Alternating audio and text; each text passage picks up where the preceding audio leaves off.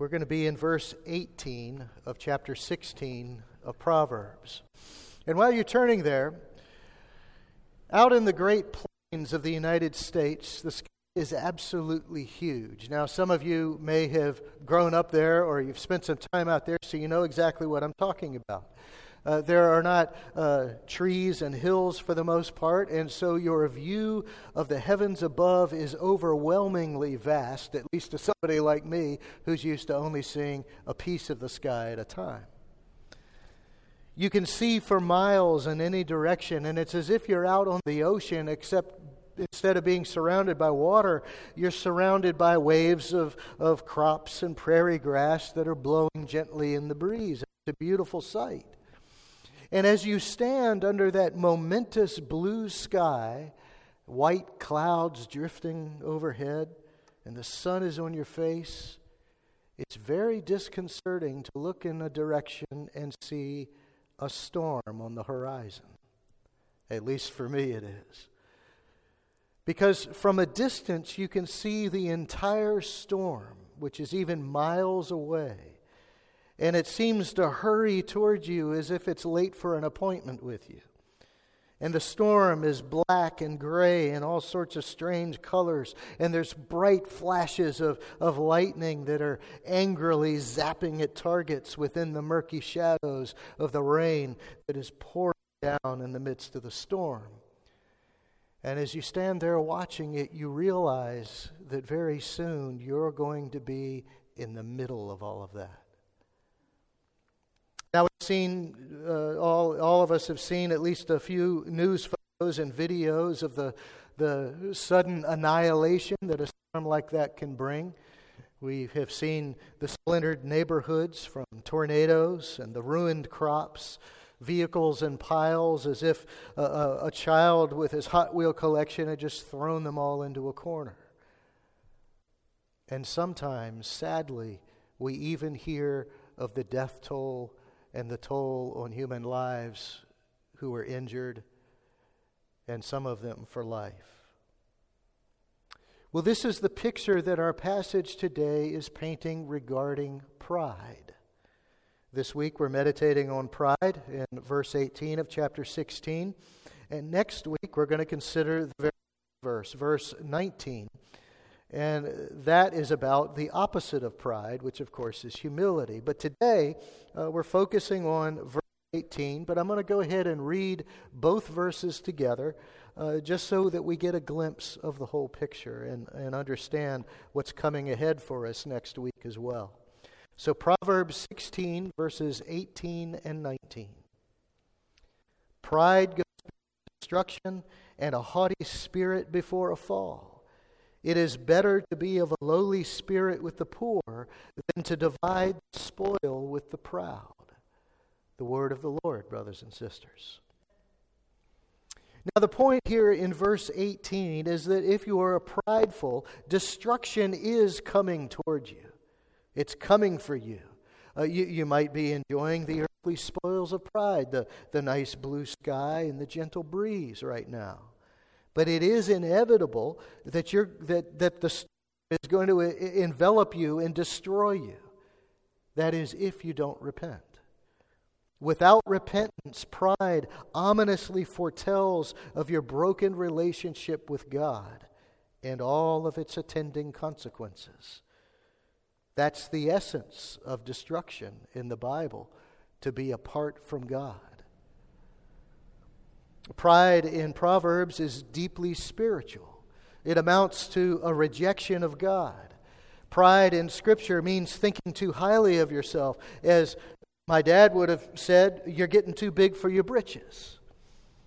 Or maybe your head is swelling, so you need a bigger hat, right? Well, as your head grows, your dependence on God shrinks, doesn't it? And then you become so big in your own mind and so significant that everyone around you becomes smaller and less significant. And what that leads to is your mistreatment of them in your pride. You forget God's justice. You forget your loving duty to God to treat others as more important as yourselves. As Paul insists that a true follower of Christ will do. And so some people, even Christians, feel so sure of their self-sufficiency that deep down they really resent giving thanks to God.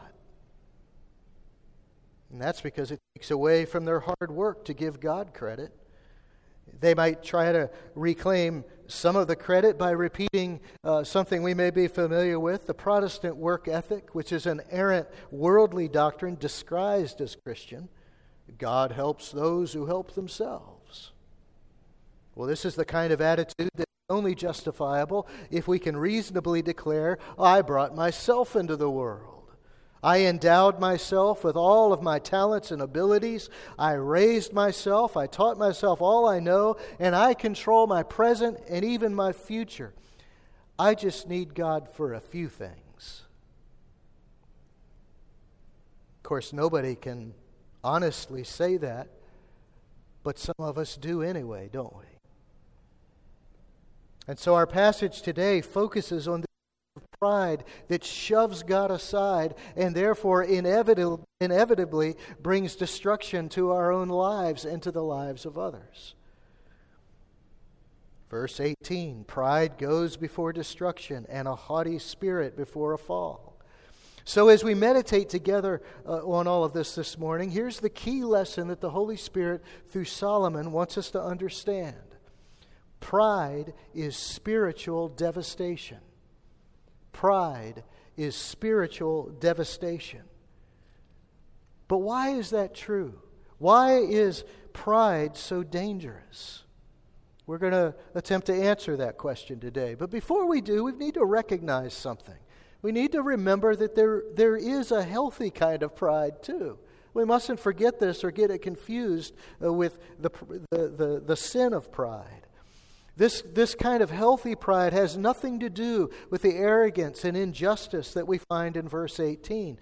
Paul even expresses this kind of pride as he tells the Philippians of his love for them in the beginning of his letter to them. In Philippians 1, verses 3 through 5.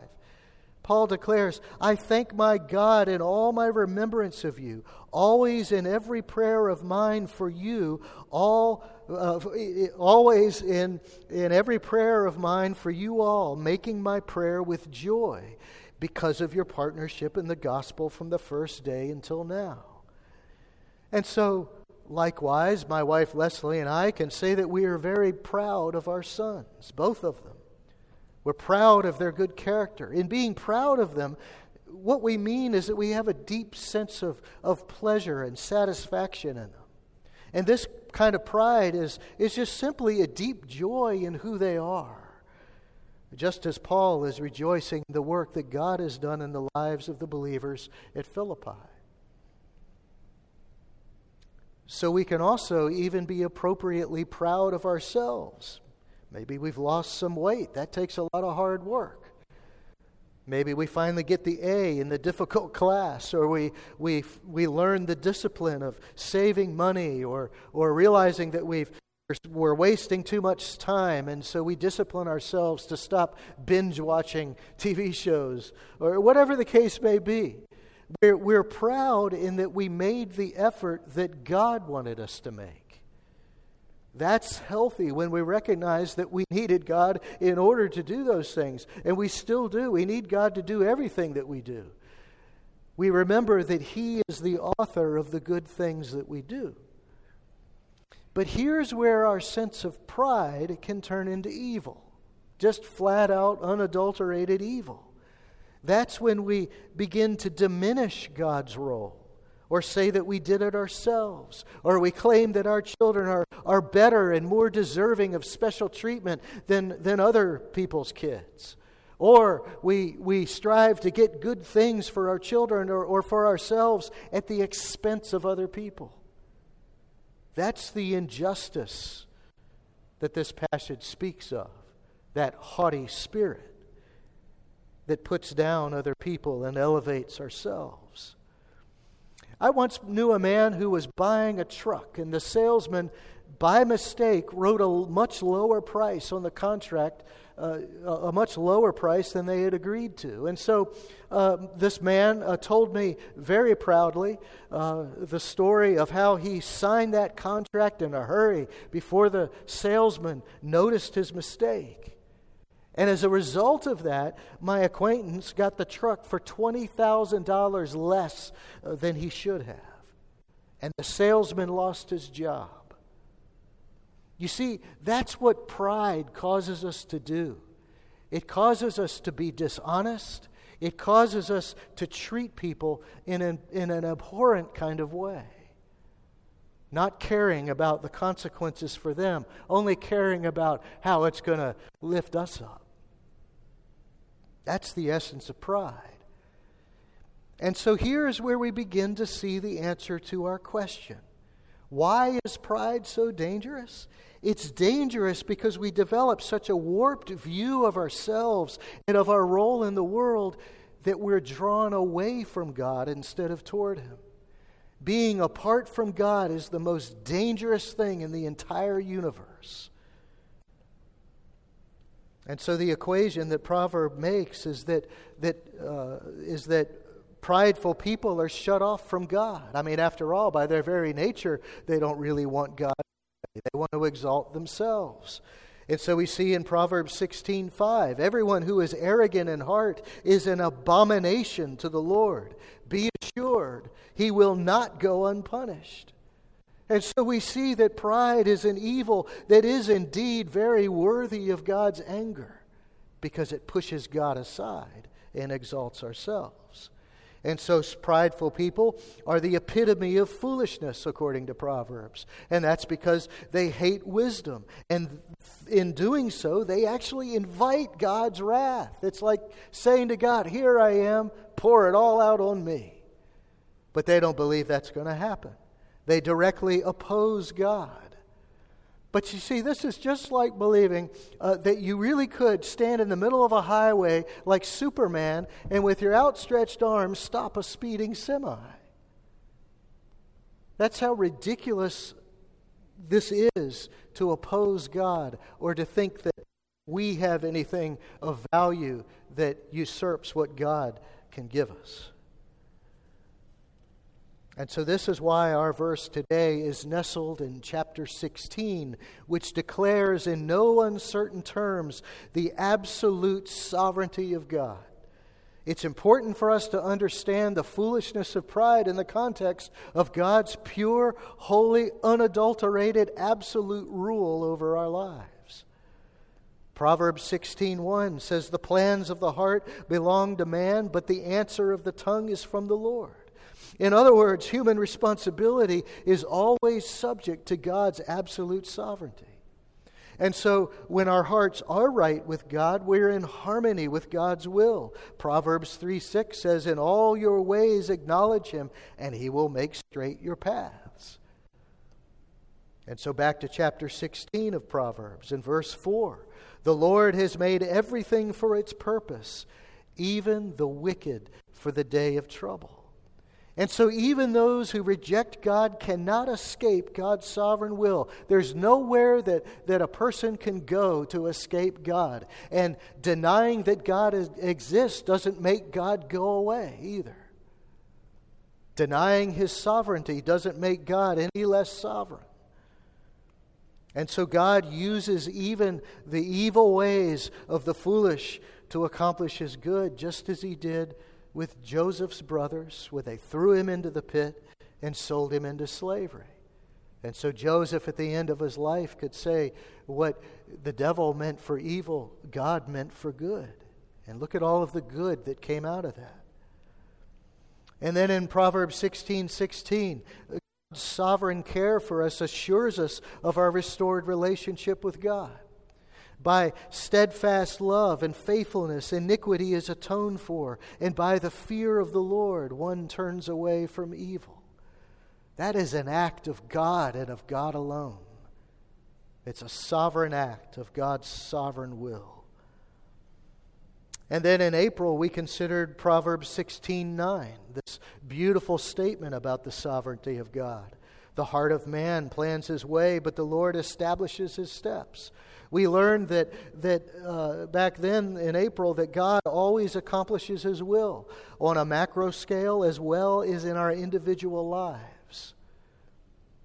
God always perfectly fulfills his plans. He never fails. And then the very last verse of Proverbs 16 says this: the lot is cast into the lap, but its every decision is from the Lord. And so we learn that there's absolutely no such thing as luck. God rules every decision of our lives, and he cares for us sovereignly. He orders our lives according to his will. And so the point of all of this is that God's sovereign will is never interrupted, it's never thwarted, never changed, never to be overcome.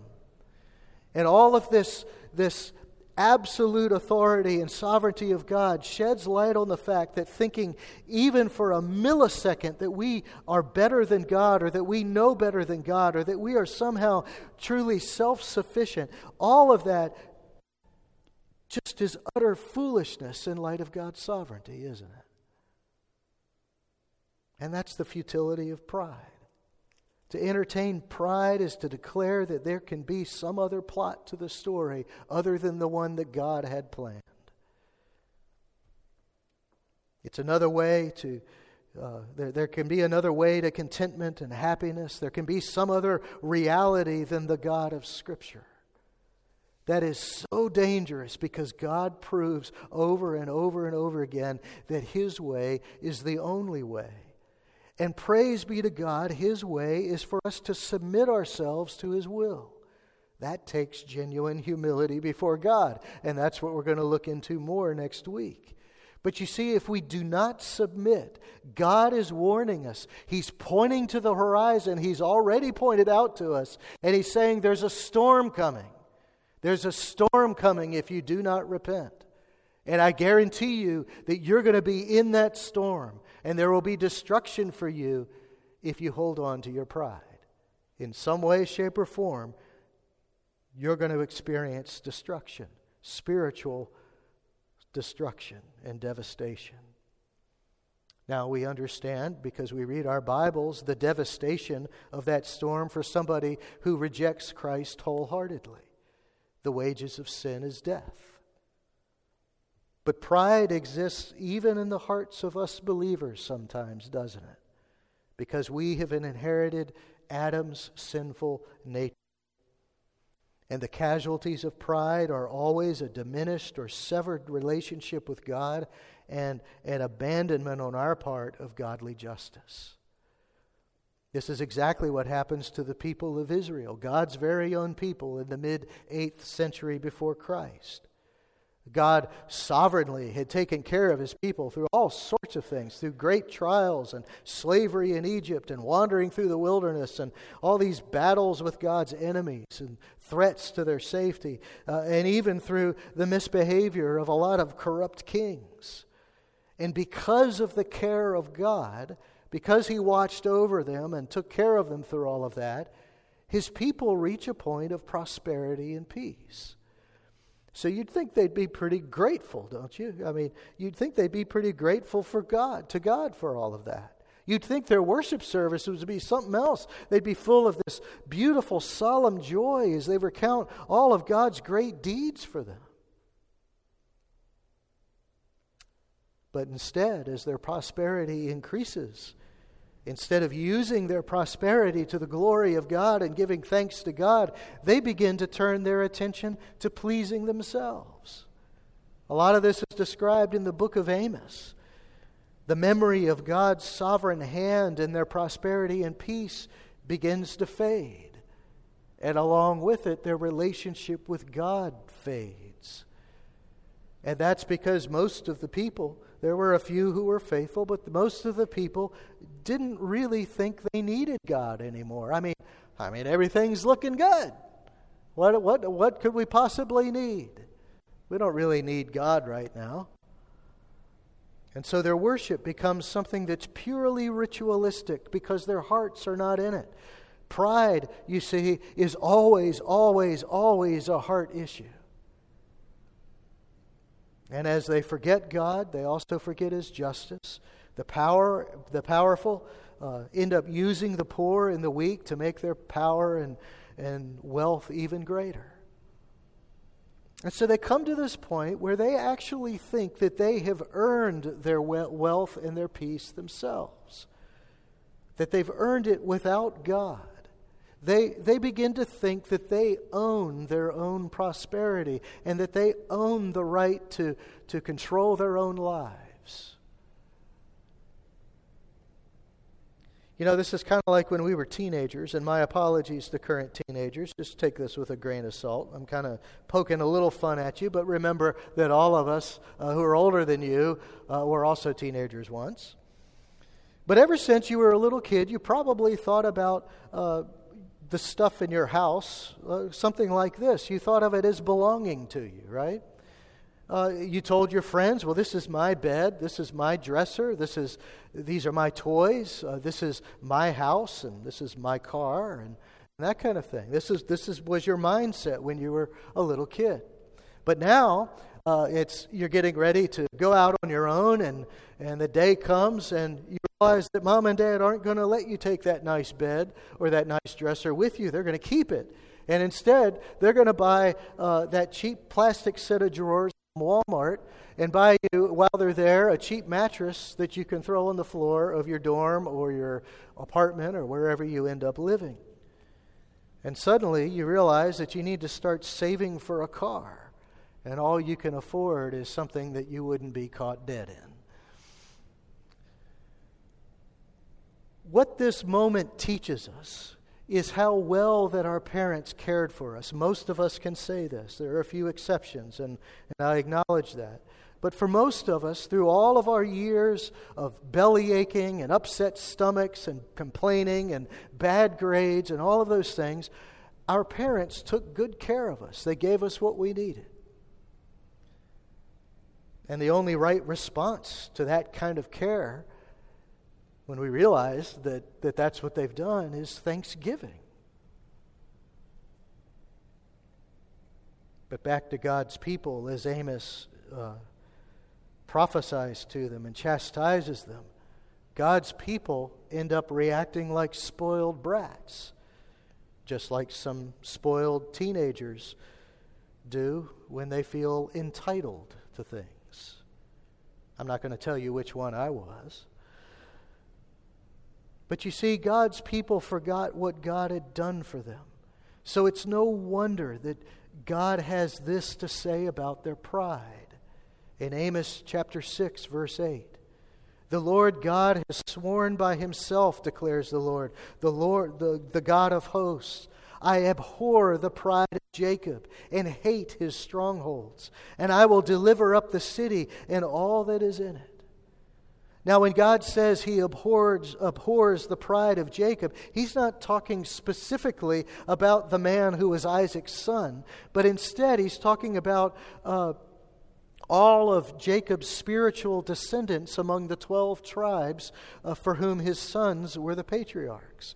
In other words, God is talking about the pride of His own people who in their pride have shoved God aside or even forgotten Him. And that's exactly what pride does, doesn't it? It takes us away from God. Last week, Pastor John showed us beautifully how humility draws us closer to Christ.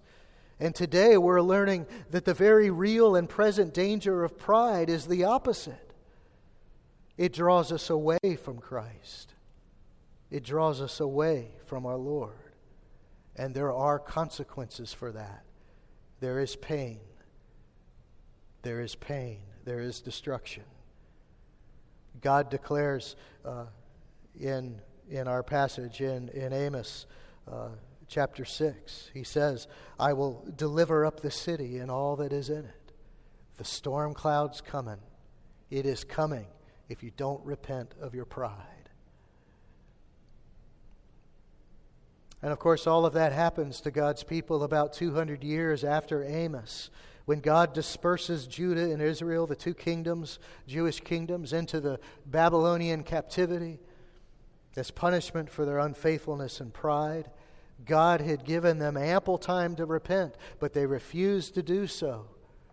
So that's when the storm came.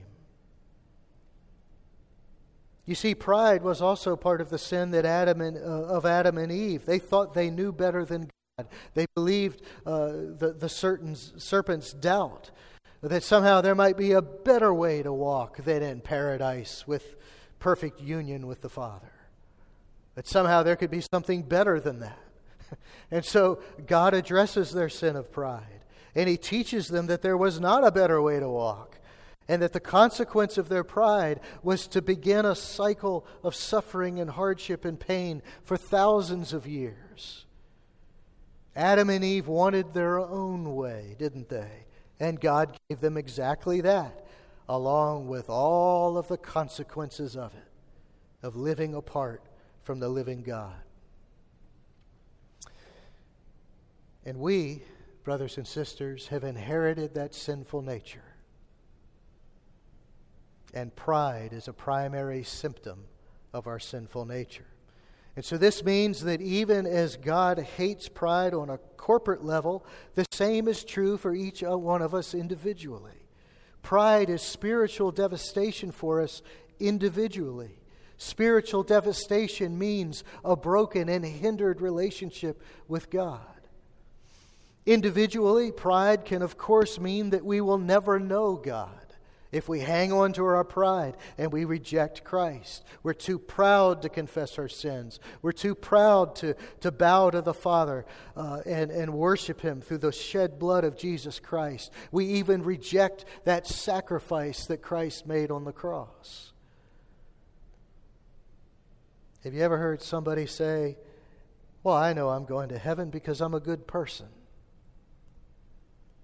I have, and I know many of you have, and it's the saddest thing to hear, especially in light of a verse like Romans 3:23. For all have sinned and fall short of the glory of God. To claim otherwise is pure pride. It's pure sin. It's pure evil. And for those who persist in pride, that storm is on its way. But you know, most of us are past that point. We understand and agree that we ourselves have sinned and fall short of the glory of God. And we depend on the shed blood of Christ to reconcile us to the Father. So most of us are genuine believers. No one's going to snatch us out of our Savior's hand, not even our own pride. But brothers and sisters, when we hang on to our sin, no matter what it is, we cannot have the relationship with God that we could. This is why God tells us over and over again to be holy as I am holy. That's when we are in communion with Him. And Christ Himself warns us that pride is abhorrent to God, whether we follow Christ or not. Pride defiles us, as Jimmy read in the passage in Mark 7 a little bit ago. It defiles us. And Jesus says, what comes out of a person is what defiles him. For from within, out of the heart of man. You see, pride is a matter of the heart, just as all sin is. And so from out of the heart of man come evil thoughts, sexual immorality, theft, murder, adultery, coveting, wickedness, deceit, sensuality, envy, slander, pride, foolishness. That's a disgusting list, isn't it? And Jesus says all these evil things come from within and they defile a person. Jesus here is bringing up the specter of how pride, just as all the sins on His list, pride is not an accidental act of our will, but it's the intention of our hearts. Pride is something we do intentionally. This is the outpouring of evil from our hearts. Pride is a double-mindedness that claims on the one hand to know and to love Christ and to follow Him, but on the other hand denies our need for Him, even if we deny it in what we think are small ways. we exalt ourselves and diminish the work of Jesus Christ. And in that case, our worship even can become something that God hates because it's not real. This is what God says through Amos in chapter 5:23. Take away from me all the noise of your songs. To the melody of your harps I will not listen. That's what God says. You see, what we all need to realize is that the problem of pride isn't a problem only for the unbeliever or only for somebody online or for somebody else in your life whom you disagree with. Pride is a problem for the believer as well. You see, as we learn to put on our new selves, as Paul exhorts us to do, what we're doing is doing battle with our flesh. We're doing battle with the very sinful nature that we're trying to put to death through our relationship with Christ. And what that means is that all of us are susceptible to pride. Again, no, if your faith in Christ is genuine, you're not going to lose your salvation because of pride. After all, God ultimately kept His covenant with His people, even after He punished them in the exile, because He sent them a perfect high priest. He sent them a perfect high priest to make the perfect atoning sacrifice for their sins. And He established the throne of David forever and ever and ever. Amen. And so because the work of Christ is finished, if we have genuine trust in Him, our salvation cannot be obliterated. But brothers and sisters, why in the world would we want to go on sinning? Don't we want to live every moment of our lives for Him? Don't we want every day to learn to walk in Him and come closer to Him? You see, pride is still dangerous to us because it still comes in so many forms that will hinder our relationship to God, even as it hurts other people. There are all sorts of pride. There's for instance, the pride of race that we're battling in our culture today.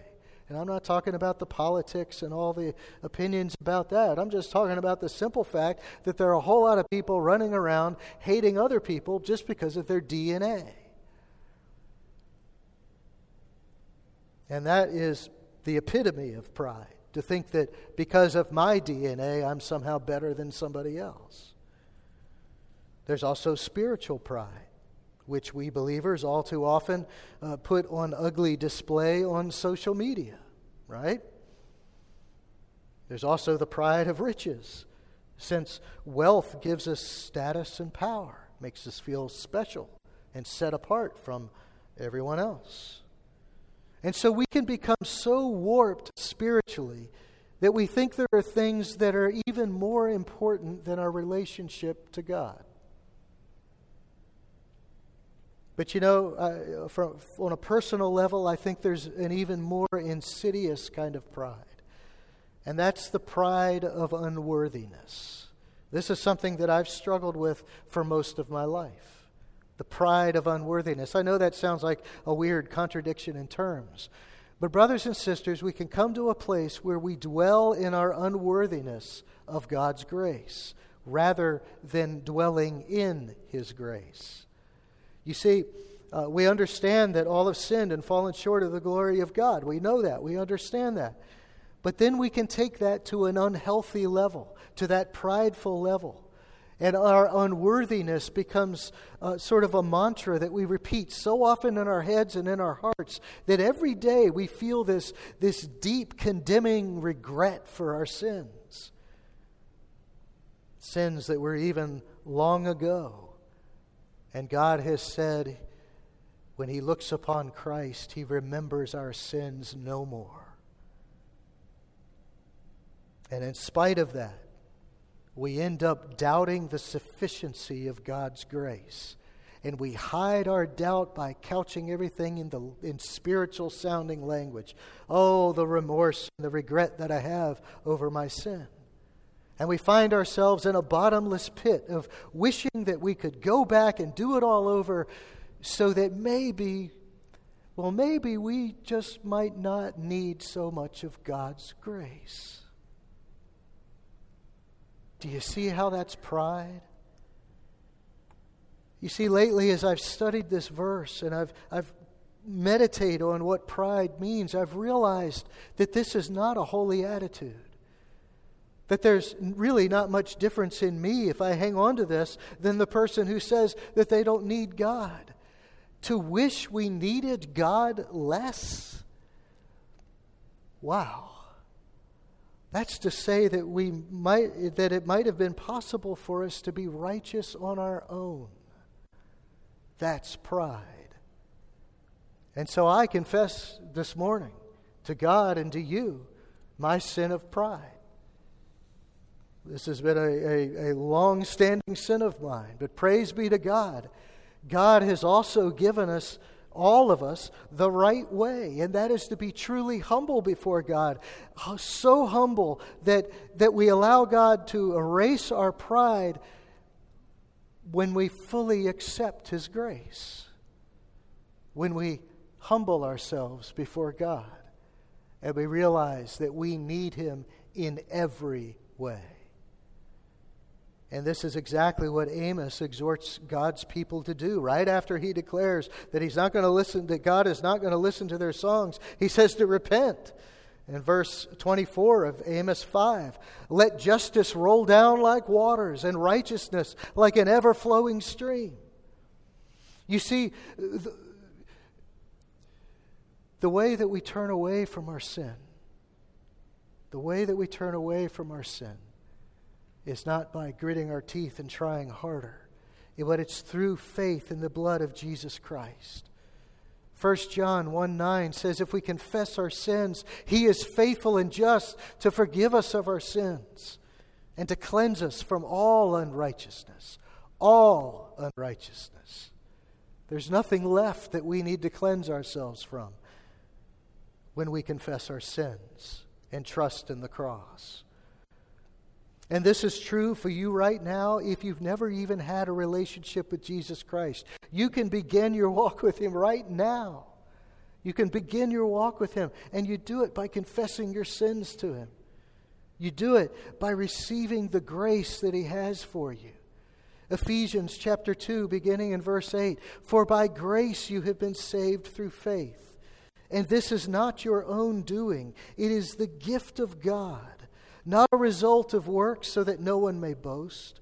For we are His workmanship, created in Christ Jesus for good works, which God prepared beforehand. There's God's sovereign hand again. God prepared these good works beforehand that we should walk in them. And you know, all of this is true for us as followers of Christ too, because we still need God, don't we? We still need Jesus. We need the conviction of the Holy Spirit. And so we must examine ourselves and plead with the Holy Spirit to show us where we sin in pride. Because you know what? Most of us do in one way or t'other. Most of us do. Maybe you struggle with the pride of race. Maybe you are too proud of what you have made of yourself. Maybe you're proud of your poverty even. You wear it like a badge of resentment against those for whom God has blessed more. Maybe you're proud of your riches and you think that all of your riches make you somehow better than somebody who has less. Maybe you're proud of your political views and you don't mind putting people down at all who disagree with you. Maybe you're practicing injustice and oppression over people who are weaker than you. You see, all of these things are signs that we're actually lording over God and lording over other people, which God expressly forbids. And so we've all got to remember that God has warned you about the storm on the horizon, and you can see it because He has said that it is there. And it is. And the consequence of your pride, if you hang on to your pride, is a broken relationship with Him. One that at the very least will be less of a blessing to you. And because of that because of all of that, the ultimate end of pride is spiritual devastation. It's that sense of being apart from God, even if we're only partly apart from Him. That's a horrible place to be. We want to be walking in Him. And so the good news is that the storm does not have to come for you. God will turn it away as soon as you repent, and your relationship with your Father will be restored, and the sky will remain blue, and you will marvel at His greatness, and you will thank Him for it as you learn to live in righteousness and justice. Amen. Let's take a minute or so and ponder these things in our own hearts. Let's bow our heads, pray silently, look at the ceiling. Whatever's good for you. Just bow your heads and let's spend about a minute. I'll be watching the clock, so don't worry about the time. And ask God to show you if you need to repent as well. Holy, gracious, sovereign, almighty God, we thank you for your word today. We thank you for the conviction that you give us as we meditate upon your word.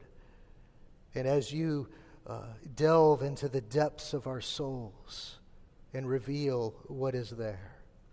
We thank you, Father, that you have provided for us salvation through our Lord Jesus Christ. And we thank you that through that salvation that we can experience your grace as we bow down before you, as we worship you, and as we confess our sins to you. You are beautiful, Lord. You are more magnificent and momentous than that sky out on the Great Plains. You are beautiful because of what you have done for us, namely in the sacrifice of your Son. But not only in that, but in all of the ways that you take care of us, in all of the ways that you sovereignly rule over our lives and protect us and draw us ever nearer to you. Thank you, Father. Thank you. And please accept our worship of you this morning. In Jesus' name, amen.